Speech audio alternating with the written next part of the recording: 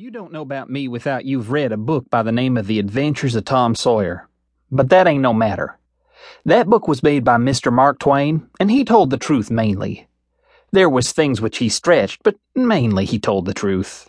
That is nothing. I never seen anybody but lied one time or another, without it was Aunt Polly, or the widow, or maybe Mary. Aunt Polly, Tom's Aunt Polly, she is, and Mary, and the widow Douglas, is all told about in that book, which is mostly a true book with some stretchers, as I said before.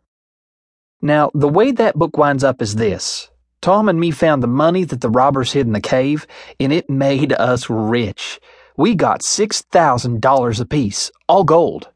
It was an awful sight of money when it was all piled up. Well, Judge Thatcher, he took it and put it out at interest, and it fetched us $1 a day apiece all the year round. More money than a body could tell what to do with.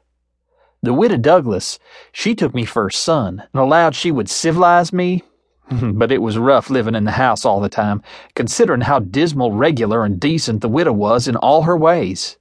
So when I couldn't stand it no longer, I lit out. I got into my old rags and my sugar hogshead again and was free and satisfied. But Tom Sawyer, he hunted me up and said he was going to start a band of robbers and I might join if I would go back to the widow and be respectable. So I went back. The widow, she cried over me and called me a poor lost lamb, and she called me a lot of other names too, but she never meant no harm by it. She put me in them new clothes again, and I couldn't do nothing but sweat and feel all cramped up. Well, then the old thing commenced again. The widow rung a bell for supper, and you had to come to time. When you got to the table, you couldn't go right to eating, but you had to wait for the widow to tuck down her head and grumble a little over the victuals, though there weren't really anything the matter with them. That is, nothing, only everything was cooked by itself. In a barrel of odds and ends, it's different. Things get mixed up, and the juice kind of swaps around, and the things go better. After supper, she got out her book and learned me about Moses and the bulrushers, and I was in a sweat to find out all about him, but by and by she let it out that Moses had been dead a considerable long time, so then I didn't care no more about him, because I don't take no stock in dead people. Pretty soon I wanted to smoke, and asked the widow to let me, but she wouldn't. She said it was a mean practice and it wasn't clean, and I must try not to do it anymore. That is just the way with some people. They get down on a thing when they don't know nothing about it. Here she was a-bothering about Moses, which wasn't no kin to her, and no use to anybody, being gone, you see, yet finding a power of fault with me for doing a thing that had some good in it. And she took snuff, too. Of course, that was all right, because she done it herself.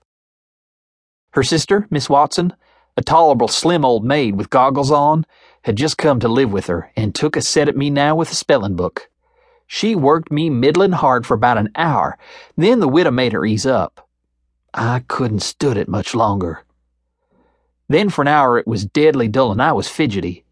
Miss Watson would say, "Don't put your feet up there, Huckleberry, and don't scrunch up like that, Huckleberry, sit up straight."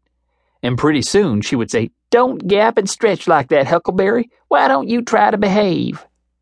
Then she told me all about the bad place, and I said I wished I was there.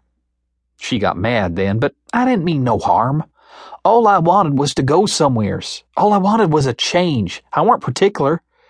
She said it was wicked to say what I said, and said she wouldn't say it for the whole world. She was going to live so as to go to the good place. Well, I couldn't see no advantage in going where she was going, so I made up my mind I wouldn't try for it. But I never said so, because it would only make trouble, and wouldn't do no good. Now she'd got a start, and she went on and told me all about the good place. She said all a body would have to do there was to go around all day long with a harp and sing forever and ever. So I didn't think much of it, but I never said so.